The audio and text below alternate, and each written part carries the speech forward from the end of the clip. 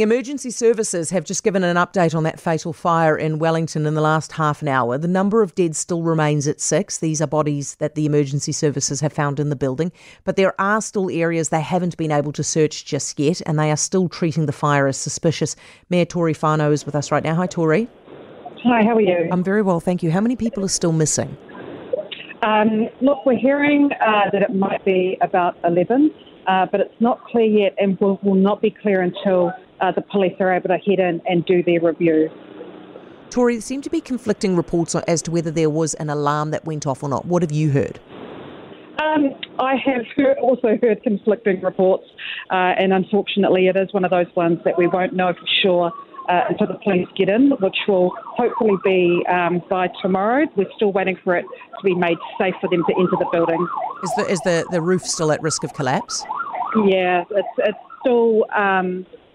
I'm actually just looking at the building right now, and it's still there are concerns still about asbestos and whether people are in danger of entering the building. Did you realise that there were no sprinklers in that building? No, I did not. Do you know how many buildings are like that in your city?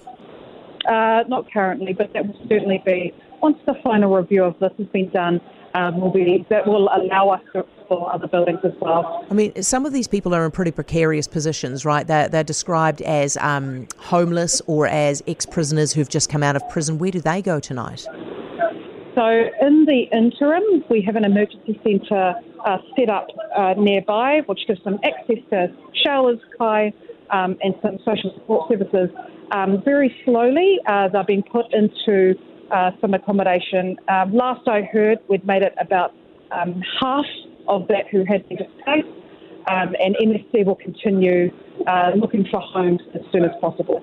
Were you shocked to hear that there were 80 and 90-year-old people living in this building? Absolutely. I found it quite devastating. Why is that happening? I think that really identifies or really shows some wide social issues that we have here in Wellington and, of course, across the country. And that's certainly something we'll be looking at as well, and how we can offer better support for some of these people. Okay, you've set up the Mayoral Relief Fund. What are you hoping to spend that money on?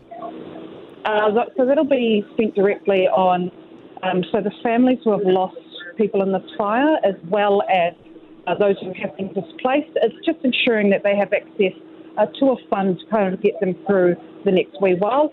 I've spoken to Wellington City Mission, and we've also raised, on top of the 50,000 that the council have put in, we've raised 12,000 from the general public. Tory, thanks for talking us through that. Tory Whanau, Wellington's mayor.